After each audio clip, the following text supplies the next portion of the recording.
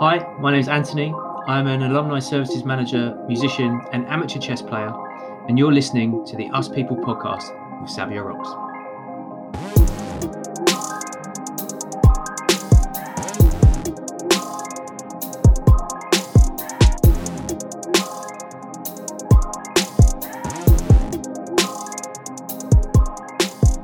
Hey guys, and welcome to another episode of the Us People podcast.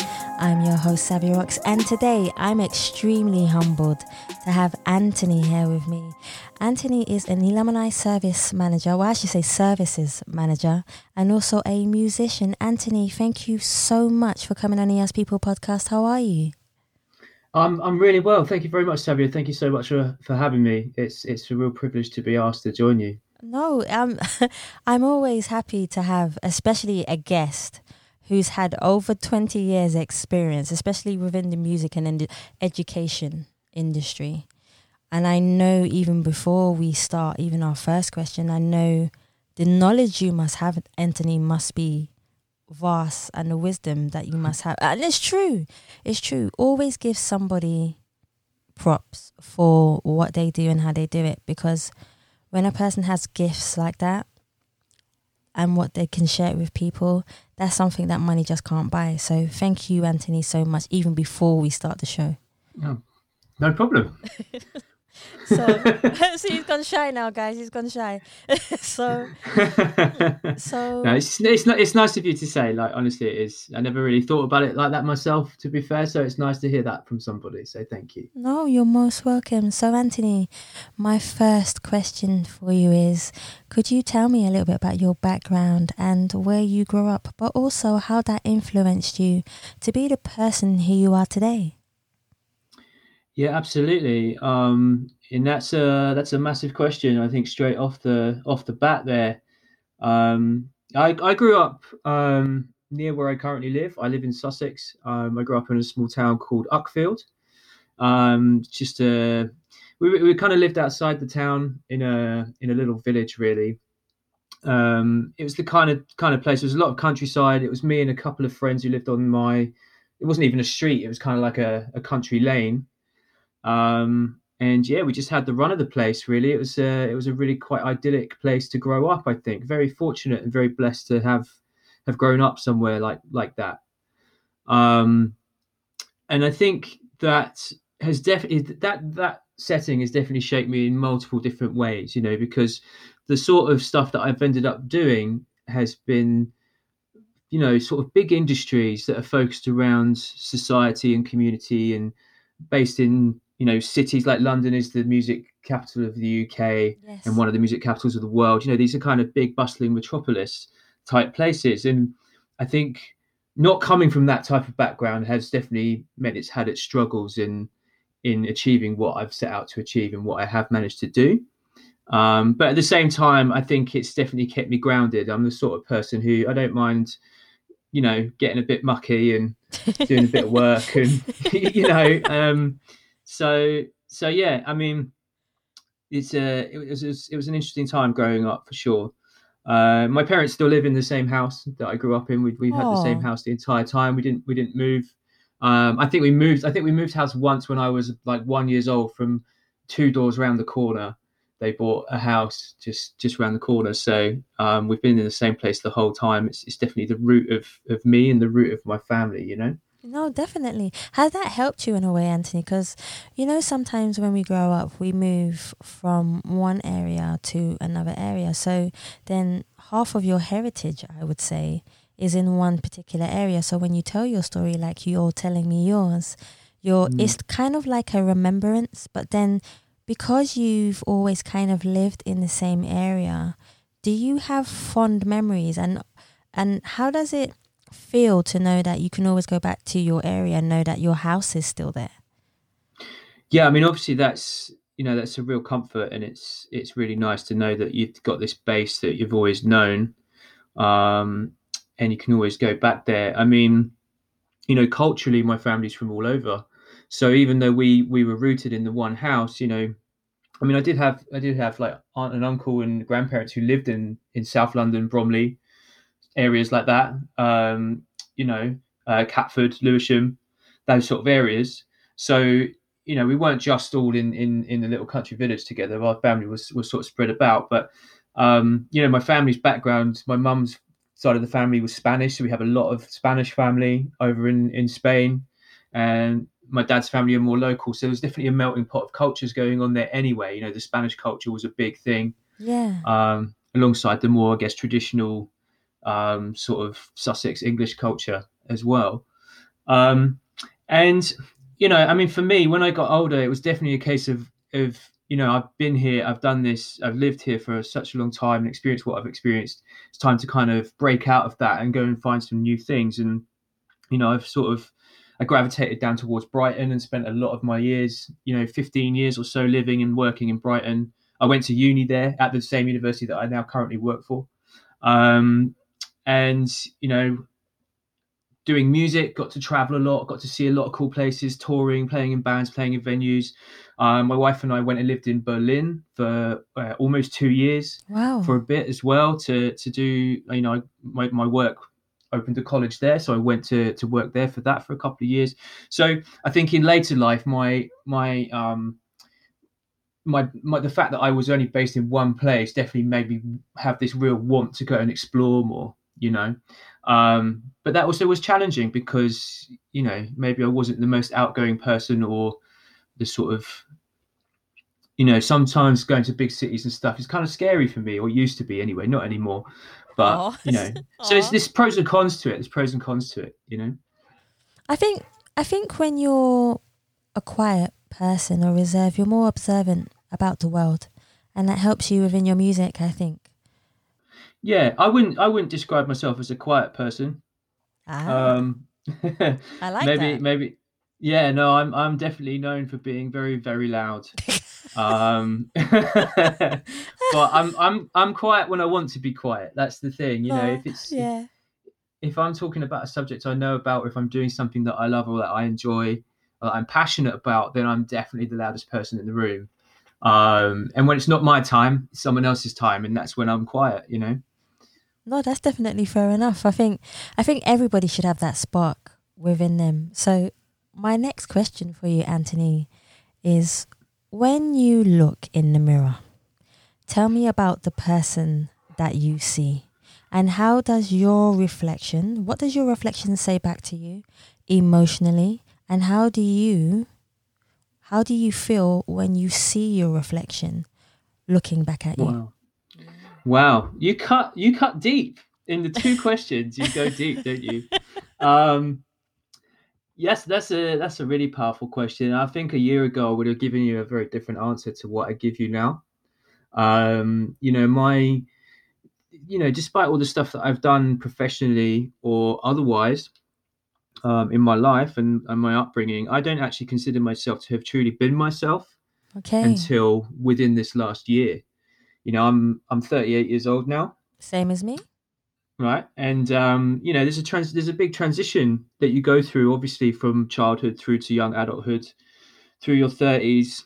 And for me, there's been a lot of baggage that has come with my background and who I was. I was quite troubled when I was young. I wasn't particularly socially minded. I didn't really feel like I fit in many places. And that has definitely had its toll.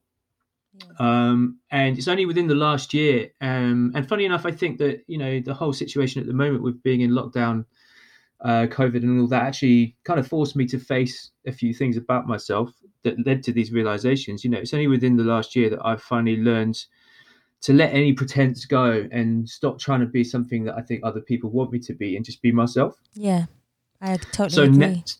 Cool. So now when I look in the mirror, I go, that's me. That's what I'm seeing now for the first time. Before, I didn't know who that person was, and it's been a long, and to be quite honest, pretty rough road to get to this point. But, at least I got here. No, definitely. Yeah. At least I'm able to be myself for the rest of my life, I think that's so important. I think when you look in the mirror, you must say to yourself, I am me. I am unique. There's only one of me in the world. Nobody can duplicate me. They may look like me, but they cannot duplicate me. And you have to learn what self-worth is and what love is, self-love is. And sometimes that can be difficult, Anthony. I do agree with you.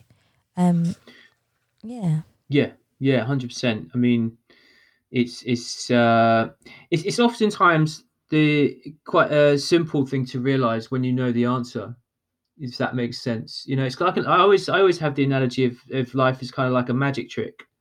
When you see how it works, it's really obvious. Yeah, But if you simplified. don't, Yeah, yeah, but if you don't know how it works, you can't put it together. you know, and it kind of chips away at you, and you think it's a big struggle, and you think it's a big question until you answer it, and then you realize, oh, that's so simple. It's just about here and now and myself. You know? yeah. I've never Yeah. actually thought of it like that before. Nobody's ever actually said it to me like that before. So that's a really good way of seeing a transition within yourself. I must use that. Thanks, Anthony. Yeah. No worries. You can have it. Thanks, Anthony.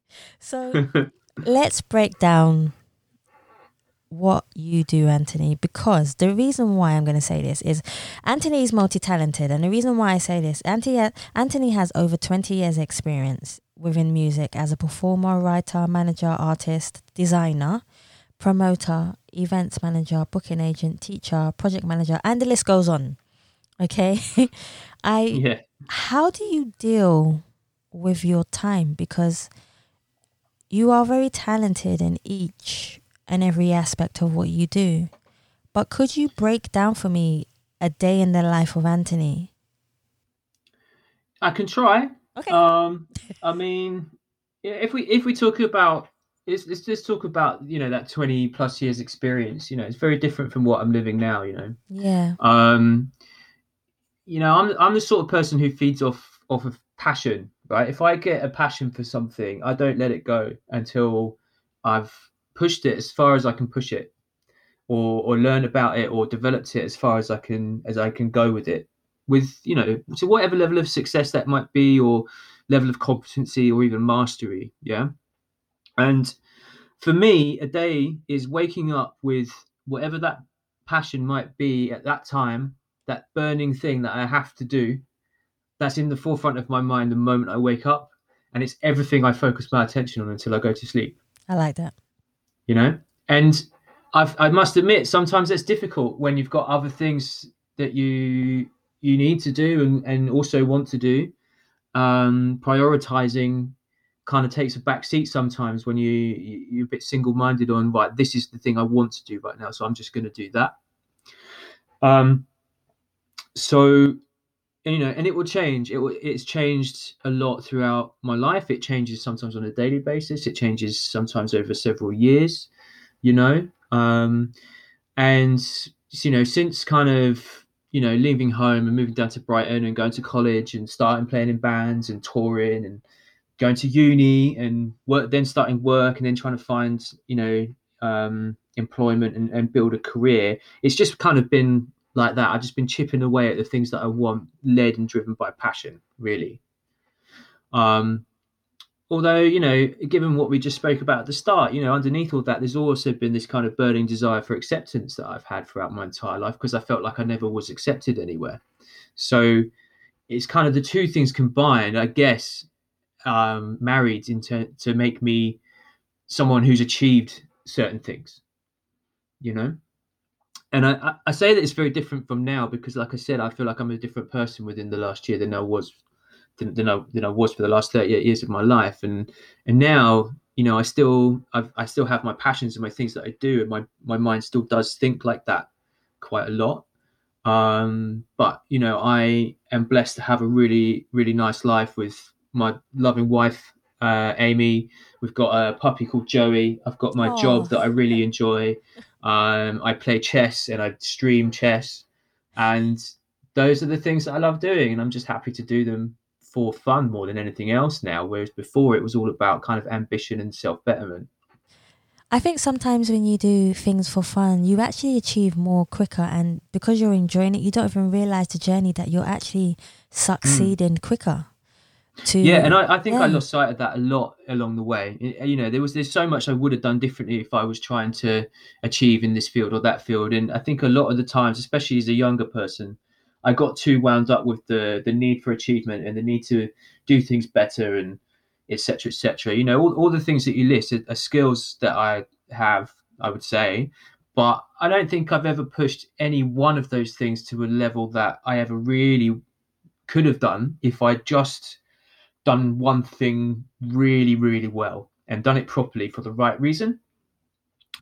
So I'm multi-talented, etc., as you say, but I'm not. I don't think I'm master of any of those things. And in my music career, it was very much sort of low-level kind of stuff. Our own stuff, our own tours, our own releases and stuff like that. I was never, I was always like playing the sort of small venue circuit, working alongside it and doing lots of different things. I mean, but that's success to me. It's not about being famous at all. It's just about being successful, right? And so I used to push things and push things and push things, thinking that like, oh, I need to achieve in this. And often that meant that thing wouldn't go the way that I would want it to. And actually, if I had known this and sort of gone, let's just leave the achievement out of it and do it for the love, Yeah. which is always where I start, which is always, I used to start with the love, and eventually I'd end up just losing that and just doing it for, I think, the wrong reason. And that's probably a reason why I've switched between so many different job roles and things that I've done. But as a positive, it has given me a big skill set. So Yeah. you've got to take that. Sounds good to me. I think it's a journey that you're just going through, and when you're just finding yourself, I think it's perfect. There's no right journey. There's no right way of doing something. I think, yeah. No, there isn't. There is the way that you're on, and that is all.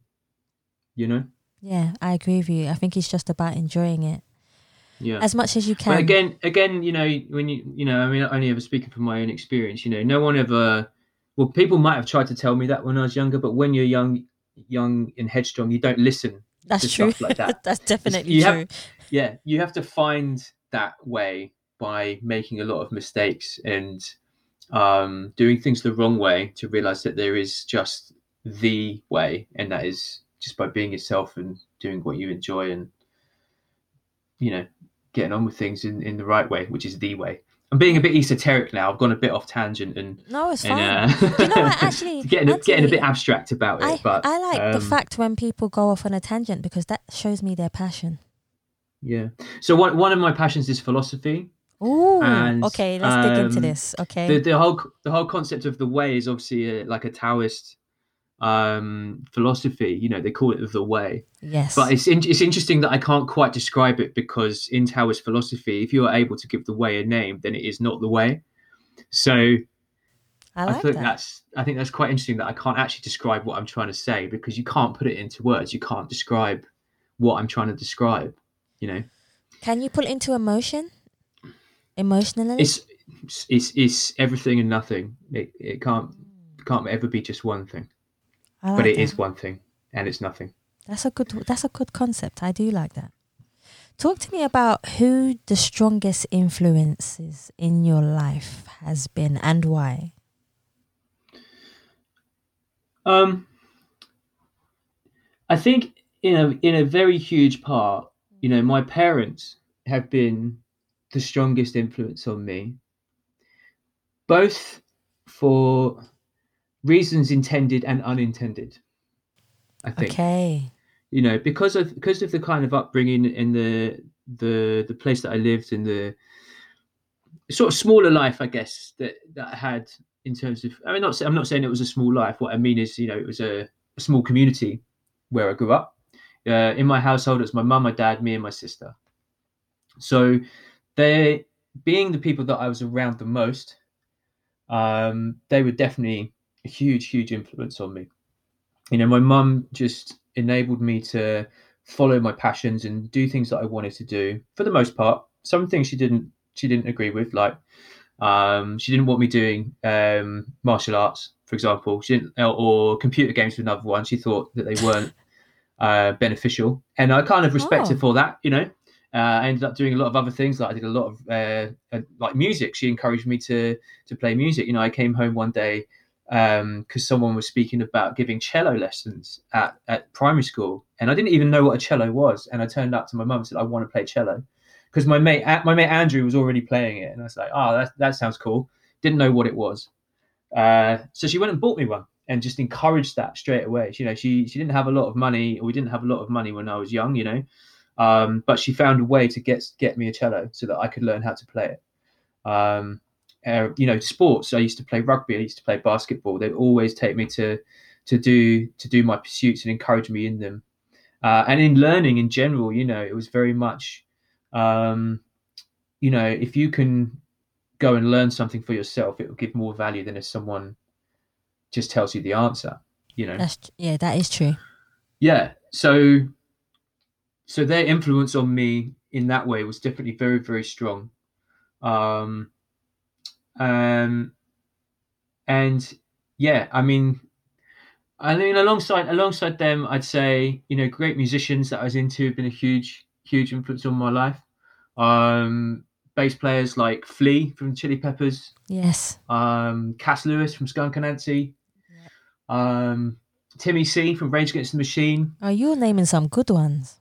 Yeah, well, these are some good bass players, and this is some good music. So, in my opinion, but yeah, when I was 14 and I started playing bass guitar, I basically picked up one of my dad's old Black Sabbath records that he had lying around. Yeah. I say lying around; it was very carefully kept in a cupboard. But and that got me into playing bass. So those kind of people became my idols, and I kind of styled myself on them quite a lot. And sort of started playing bass, started getting into punk, started playing rock shows, metal shows, trying to live that life. So that was a huge influence on me as a young man, like or a teenager, really, like a turning point. Coming out of childhood. So I can't underestimate their influence on me at all. And then I think, sorry, I was just going to say, and then I think, like, as a final answer, I'd say, in later life, it's definitely my friends and my wife, to be honest. Of Now, course. yeah, she's the person who I definitely attribute being with allowing me to find who I am and be myself. If it wasn't for her, I don't think I would have got there. So her influence is everything too. I hope she listens to that part, especially when she hears the podcast. Well, yeah, I mean, I've told her that, I think, at certain times along the way. Yeah. But I don't know if I've ever said it with a particular emphasis or gravitas that I think I could put on that statement in this interview. See, only real and true love could say it like that. Yeah, well, she is the love of my life and always will be. So, Oh, see, so Chess is a very close second. I will say that. She will laugh at that, and she'll laugh at that and probably say, "Oh, come on, it's the first," but it's yeah, not. exactly. It's a very close second. Even I know that. Come on. So I love that. So Anthony, tell me a little bit about what you do as a manager. I would love to know a bit more about your role. Do you mean it's like an artist manager or an alumni manager? Alumni manager. Alumni manager. Yeah. Okay. So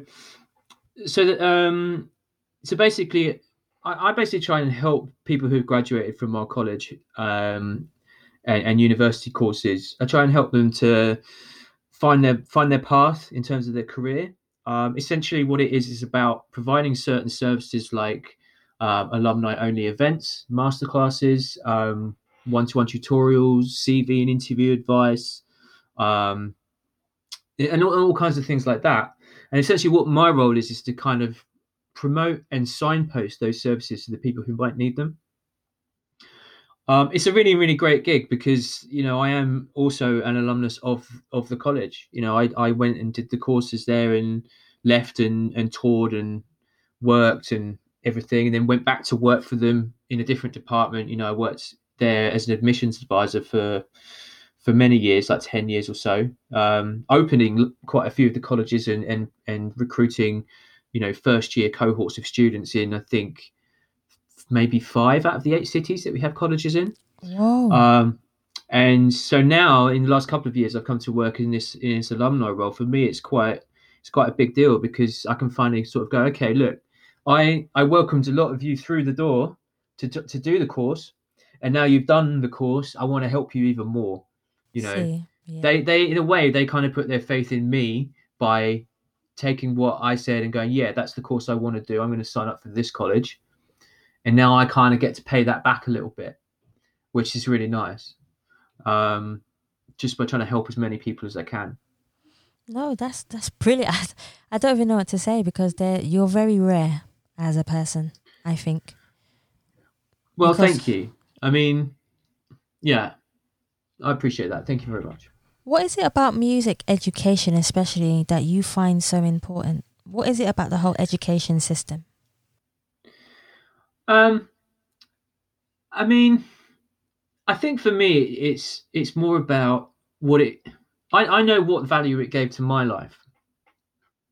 When I went to the when I went to study at uni, I was a young man in kind of desperate need for a community. Desperate need of a family of friendship. Yeah. I kind of had a few friends, etc., through school and college, but no one amazingly close to me. I didn't really have like a group of mates that I go hang out with. I used to go and hang out at like a local venue to go see rock shows and stuff, and I had a couple of mates up there, but I never really was like an integral part of those groups. Coming from kind of outside of where I lived. So I think when I went to the uni, I was definitely searching for my tribe in a way, right? And I found it at that college. It was the first year the college had opened. There was only about 150 of us studying there, and we were all similar age, like-minded, from all over the country and further, around the world, all coming to this one place for the same reasons, which is to meet like-minded people and start playing in bands and promoting music and touring and working on our art form. And so that I think is as a period of time was definitely um, one of the best periods of times in my life, especially that first year at the college. There was definitely one of the best years of my life. So I think that the importance I put not just on music education but of my college specifically is that I know what it can mean to people and what it can do for people. And not necessarily for their musical ability, more for their levels of self-respect and their ability to have a community of friends around them who'll be supportive and drive each other. And obviously today, I mean, we're talking that was I graduated back in 2005, so that's a long time ago now.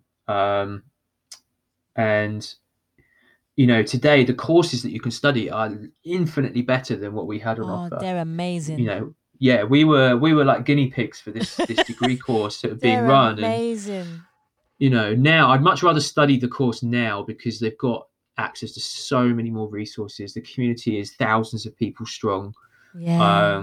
The access to industry guests and names of people who work in at labels and publishing companies and sync companies and lawyers and artists. It's just huge what they can do. And it's even more important now, I think, because with the change of in the music industry, it's going through a huge change at the moment. There's no live music going on, really. You can't just go down a venue to see a band play live. You're not buying tickets to festivals this year. That's true. Everything's on shutdown. So music as an industry needs to change and is changing mainly because of the efforts of people like our students, because they're at the front line of all this kind of acceptance of new technologies and ways of thinking. Yeah. So it's not just about the importance of what we can offer them in terms of our courses. It's actually now about what they're going to do to the music industry of the future, because that's what they are currently shaping. You know. It'd be interesting to see what happens over possibly the next 3 to 5 years Mm. within the music industry of what's going on now.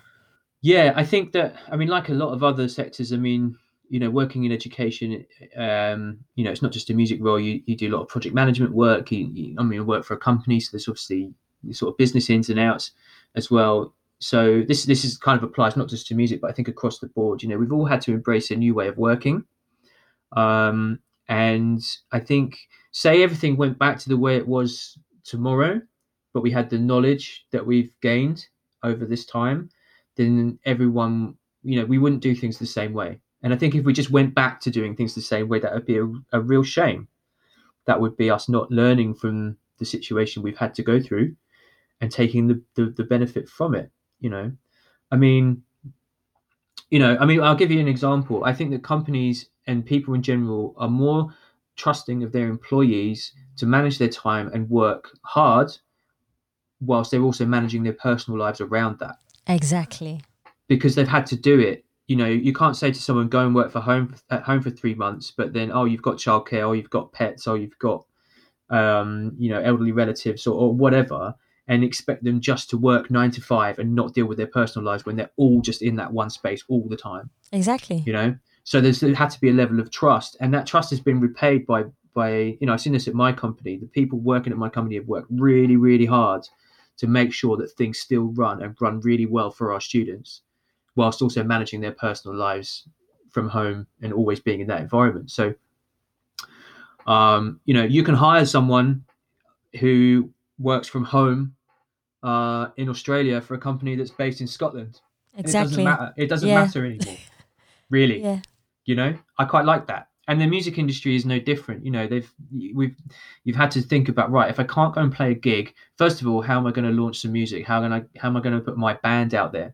Or what else can I do to be a musician and create an income? Everyone's streaming movies and playing computer games and all this kind of stuff. It's a huge industry now, massive, way bigger than it was before lockdown. That's true. And so musicians are like, right, well, now I need to be writing and producing and getting my music in sync libraries and publishing companies, and and everyone's supporting everyone else in doing exactly that thing. It's not a competitive thing of, look at me, I'm better than you, so I've got to get all the gigs. It's like, we're all in this together, so we all should work on it together. And I think some of the stuff that we're seeing is amazing.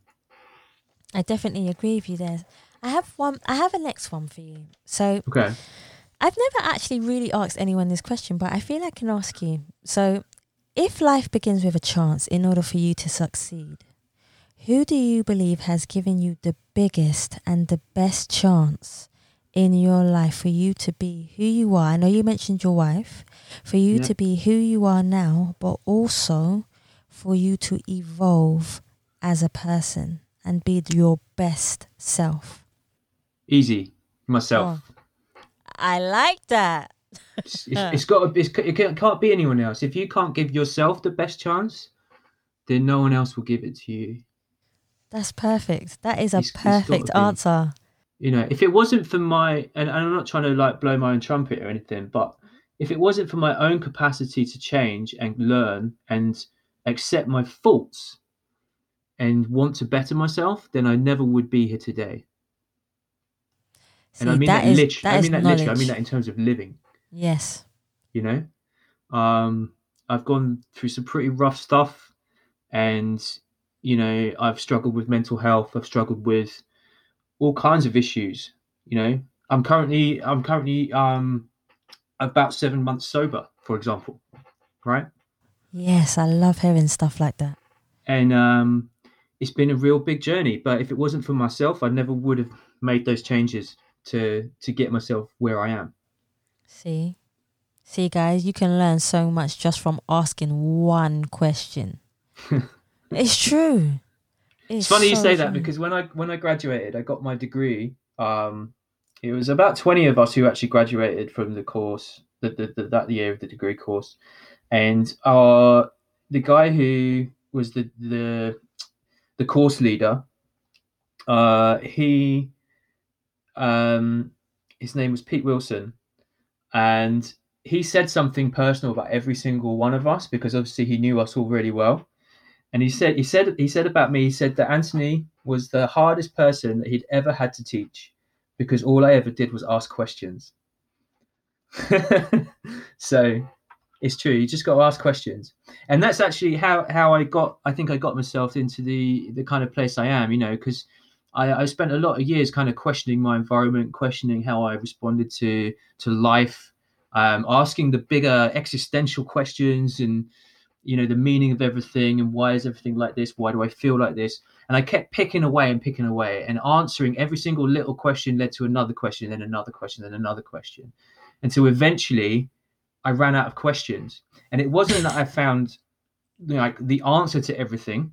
Yeah, It was just that I realized that once you've asked and answered all the questions, you're still going to be left without an answer for life a lot of the that's true. time. Yeah. So then you can accept and move on.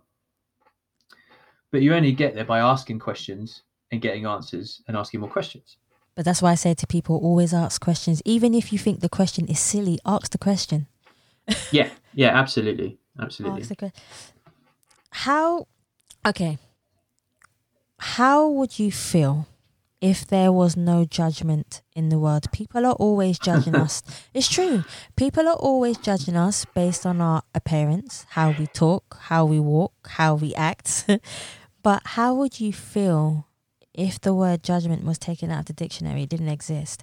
How do you feel you would be as a person? Do you think you'll still be the same, or do you think you'll be different? I think.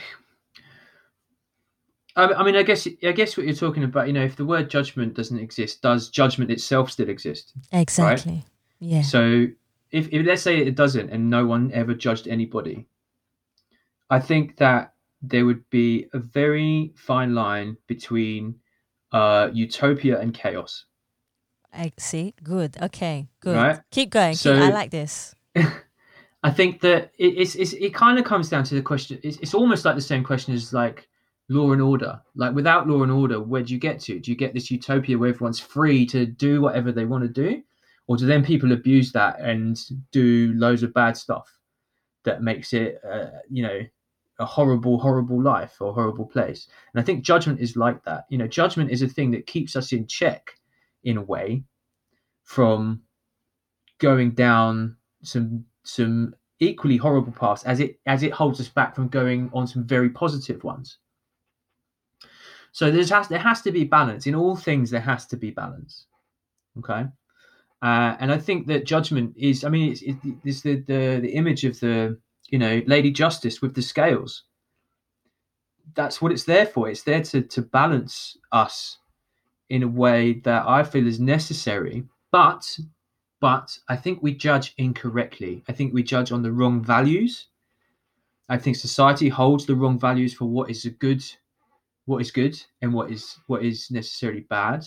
Yeah. I Um, agree. you know, so and it's a human thing. Like it's not that we've been shown, oh, this is good and this is bad, and this is the way of the universe. We've decided what is good and bad, and what is bad for us today in a million years might be good for another civilization. That's true. Yeah. So it's just like money. It's something we invented that keeps us in the situation that we're in. And I feel that I wouldn't want to get rid of judgment. I would just want the moral values on which we judge each other to be different Mhm. and not be something that's so detrimental to a lot of people's mental health and well-being. I think that's one of the best answers I've ever had. Well, thank you. I try. I like that. I like the way you said that. uh, what are you most proud of that you stand for as a human being? What am I most proud of? Hmm. That's a very good question. Um, see someone who likes to talk. You've got me stumped on that one. I've What got am I you. most proud Oh of? wow, I was surprised. I didn't think it would be that one. Yeah, no, this is a stumper. What am I most proud of? Do you know what? I'm most proud that I'm still here right now. You know, I mean, I could maybe give you an achievement or something that I've done or a gig that I played that sticks in my mind or whatever. But actually, it's just that I'm still here and I'm still fighting and I'm still living and loving. That's So good enough, yeah. I'm proud of that. I'm proud of having become the person that I am still becoming and have become. See, what is the best advice you have ever received from someone, and how has it helped you in your life? The best advice I probably ever received from someone was Well, the way that it was phrased wasn't like this, but it was basically to go read a book. So from a very young age, my I used to ask my dad like, how does this work, or what is this? You know, asking questions like we just said. I always used to ask questions even when I was a kid, and my dad's answer was always, "There's a set of encyclopedias over there." So he made me go and read it and look it up myself, and that just being advised to read and learn for myself is has got to be the biggest advice that I ever had, that has been really really important to me. You know, there is other advice that I wish that I had had that I maybe didn't get. Um, you know, like self belief, I think is one that I maybe wish I had heard. I wish someone had said, "You've just got to believe in yourself." Because I didn't. I don't think for a long time. I think I understand that one definitely. Yeah, but definitely read a book. Reading books is really important, especially for a young person. I think that the more you read, and the bigger range of stuff that you read, the more informed you can be about a Yeah. lot of different things. No, I totally agree with you there. This is see now you've made me think. Now you've made me go, maybe I'm stumped now and I don't know what to ask you next. so so tell me, when was the last time you remember totally feeling at peace with yourself? um, well, again, this is all very, very recent. Um, and, you know, I never felt at peace with myself ever until probably about 4 months ago. You know, I basically lived my whole life being at war with myself. Yeah. Um, and that's, you know, it's been a difficult journey, until, like I said, I asked all the questions that I could ask, and I answered all the questions that I could answer. And then only a few months ago did I ever really find peace with myself. You know, I think I'm still in. To be honest, I think I'm in that pocket. I'm in that pocket now. As long as you're on the journey to finding it, I don't think there's a set time to find it. No, and I think that the mistake that I made, and definitely the mistake other people have made, is they're trying to find it. Exactly. And by stopping looking, you find it. Like, that's for me. This is funny for me, but it's like finding a partner. Yeah, yeah, yeah. the reason Right. Yeah, the yeah. reason why I say this is, for me personally, from my own point of view, every time I was like, yes, I'm gonna find maybe somebody, it never happened. Uh-huh. And then a day where I'm completely, you know, at peace with myself, in a sense where, you know what, it's cool. When it's happened, it's meant to happen. I don't care no more. Boom. Yeah. And, that's there's a very significant reason for that, I think. And I think Yeah, it's just about perception. It's about how people perceive you and how you perceive what's around you. And exactly. if you're in that moment, I guess the Japanese used to call it, I think it's mushin. It's like a martial arts term, which means no mind, right? And it's when you're right in the pocket of just being, that you don't really notice anything. You know, do you know what I mean? Do you sometimes can't Yeah, catch yourself coming out of those moments going, "Oh, where was I for that split second?" yeah. That's But I kind of those like it. moments. But it's at those moments when you are at your purest, and it's at those moments that people who see you want to know you and will find you. You Yeah. know, every person has a natural magnetism that is strongest when they are just most themselves. And most people are only most themselves when they don't realize it, or are not looking for something. And yeah, I'm going a bit off tangent, I think, but uh, I guess I guess what I'm trying to say is the universe provides in those moments. It gives you what you might want when you stop looking for it. And I think human beings live their lives in three different states of being. They either live in the past, the present, or the future. Okay. In my experience, a lot of looking back at the past meant I was living in sort of the depths of depression. Looking towards the future meant I was living in the heights of anxiety.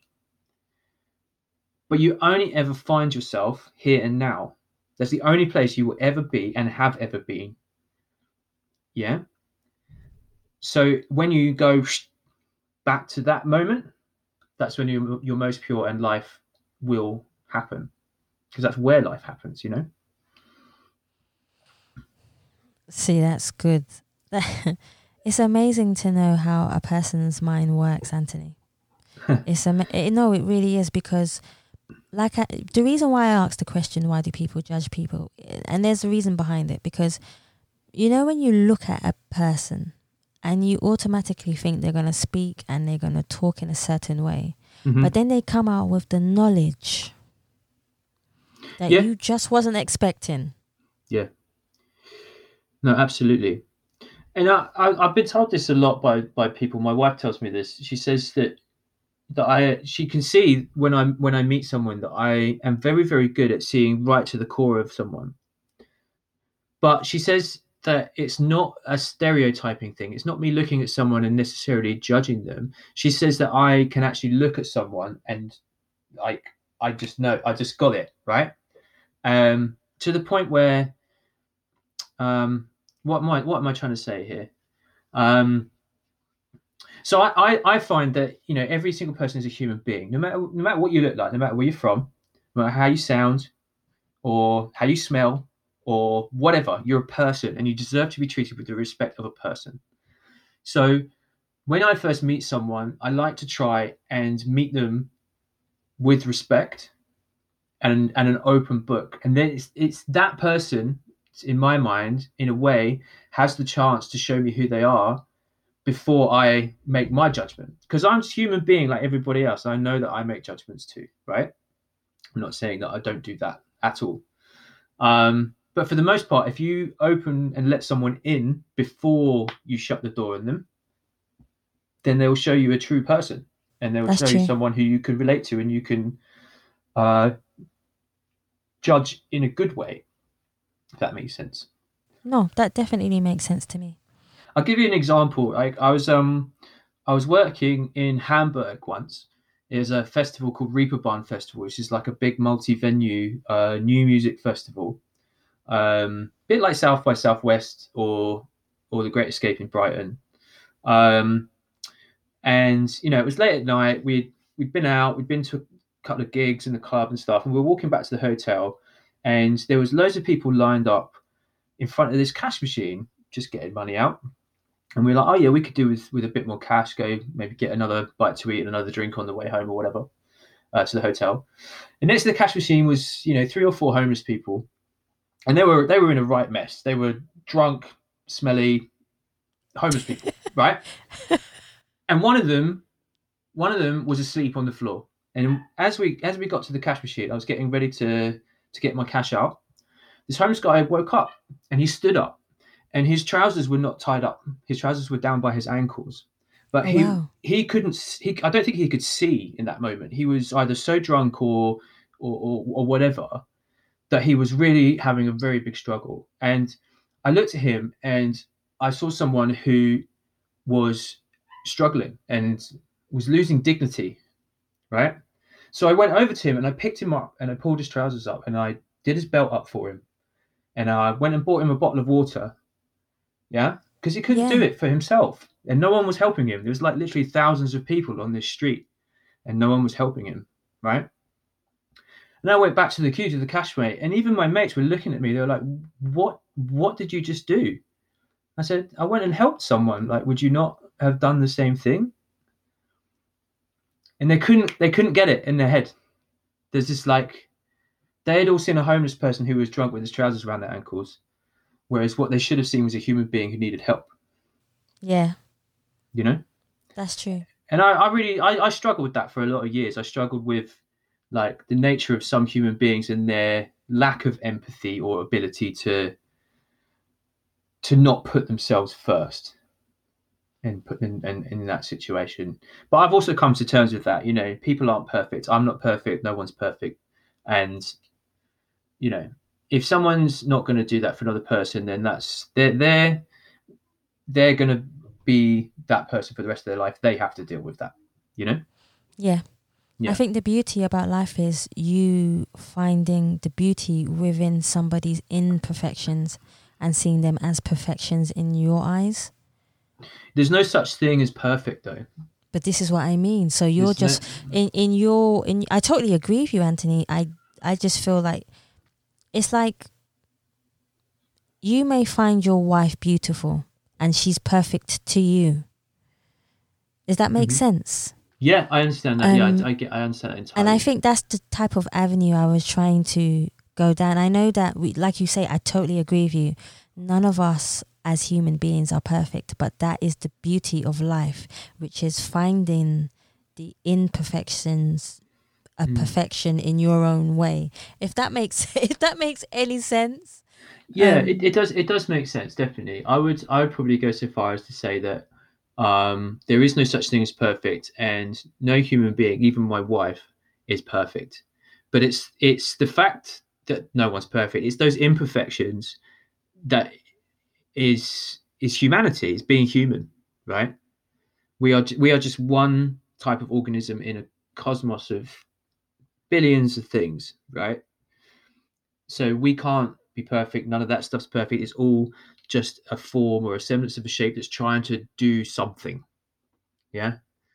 But it's those imperfections that also make us human and that makes humanity. And I find it's humanity that's beautiful. It's my wife's humanism that's beautiful. It's her empathy, her compassion, her grace, as well as her sort of foibles and idiosyncrasies that I love.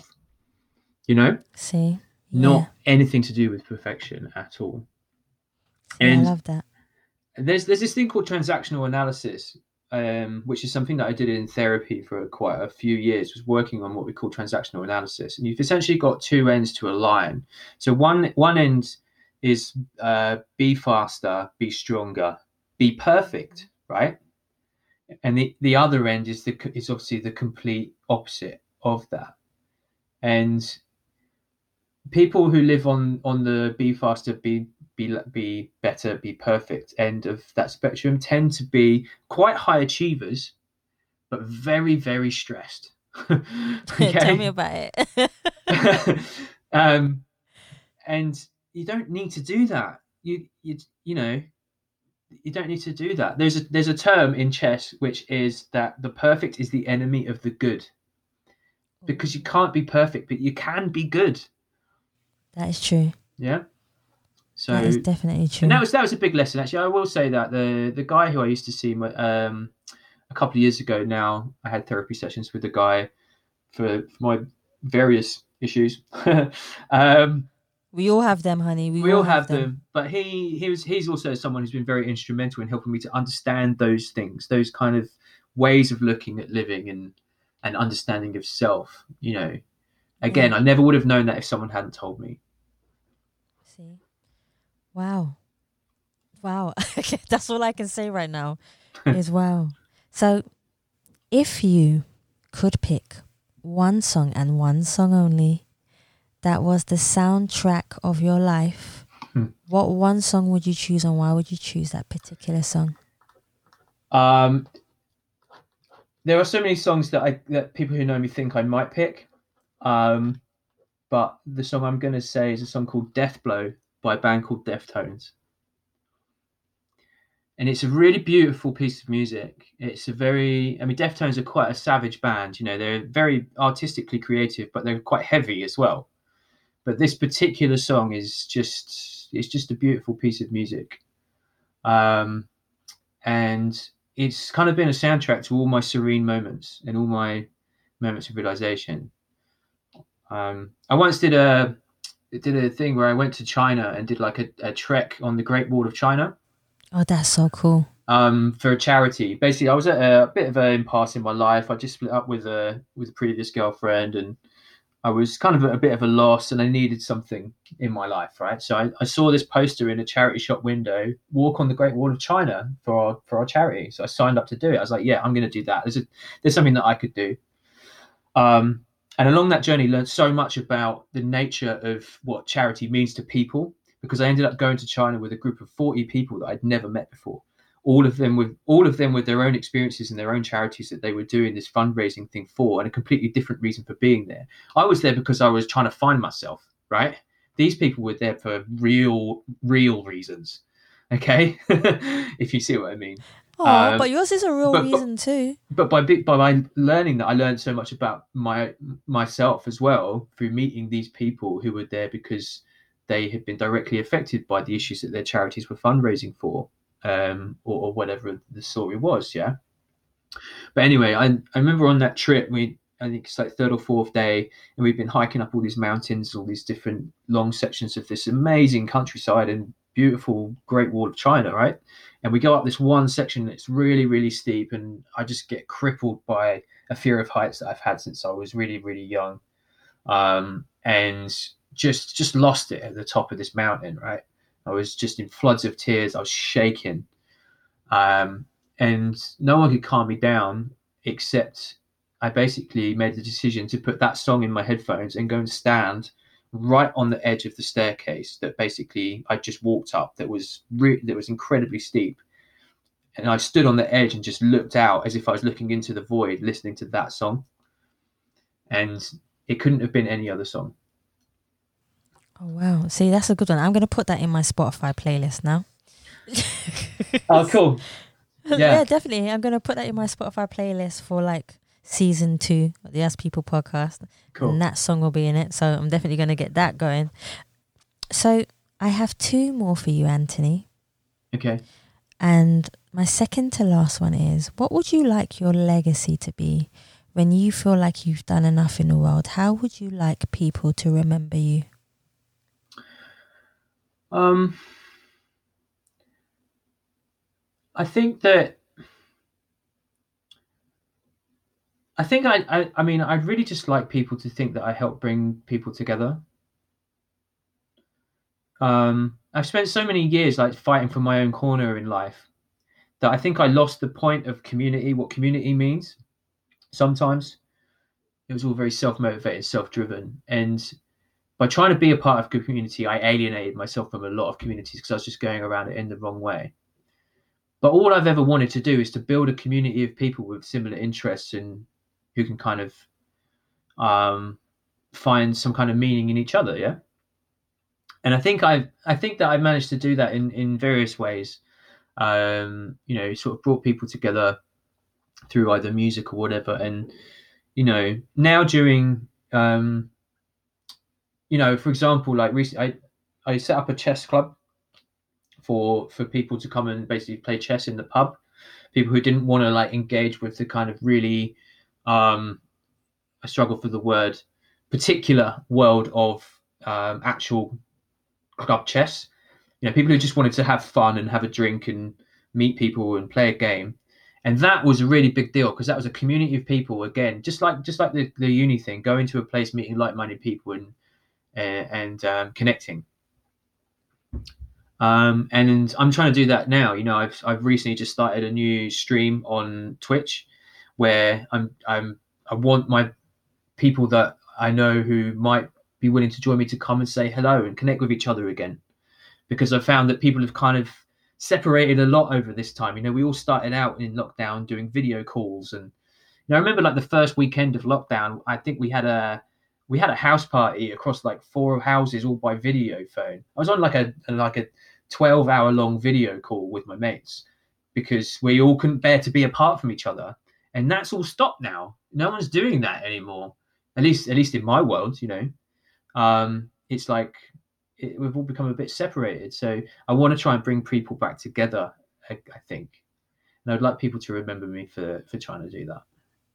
See, that's good enough for me. That's amazing for me, to be quite honest. For you to be able to be remembered the way that you want to, in that way, I'm sure you will. Yeah. I'm sure you will. But it's not up to me though. It's not up to anybody. That's true. Really, you do what you do, and you be remembered how you're remembered. And because you're not there, so yeah.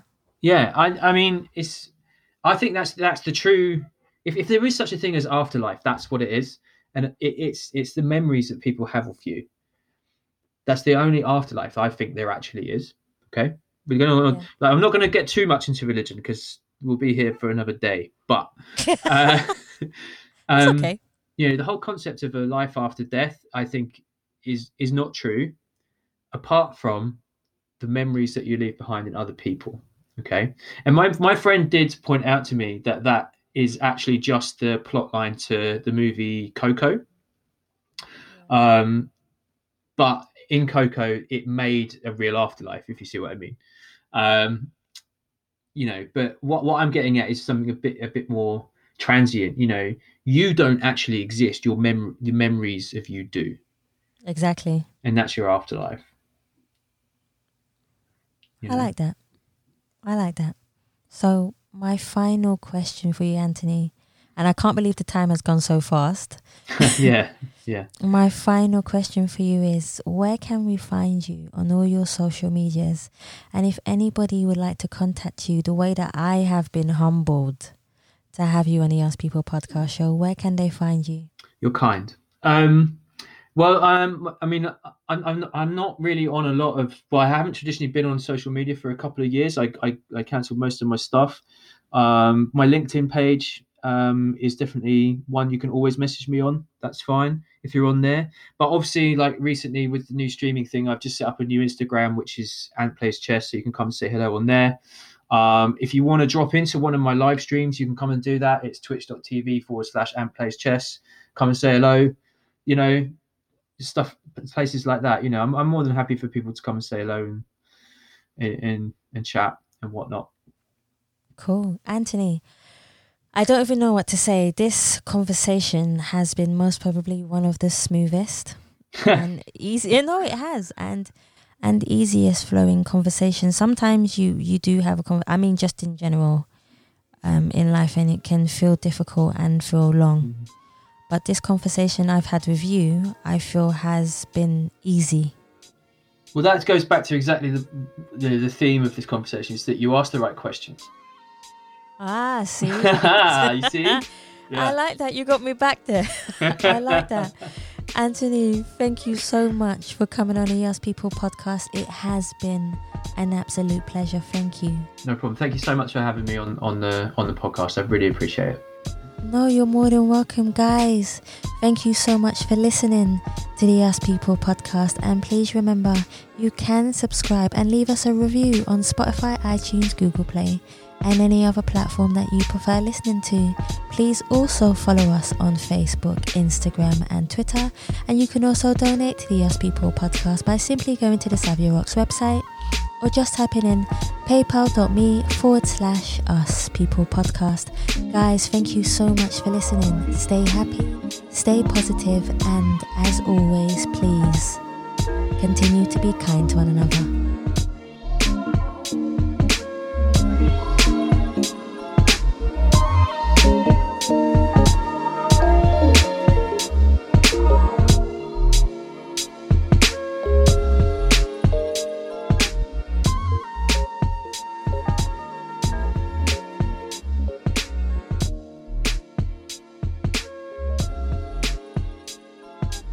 I was just going to say, like, you started with some really big questions that I could have gone a lot deeper with, and I think it threw me at the start, but I think we went the right direction.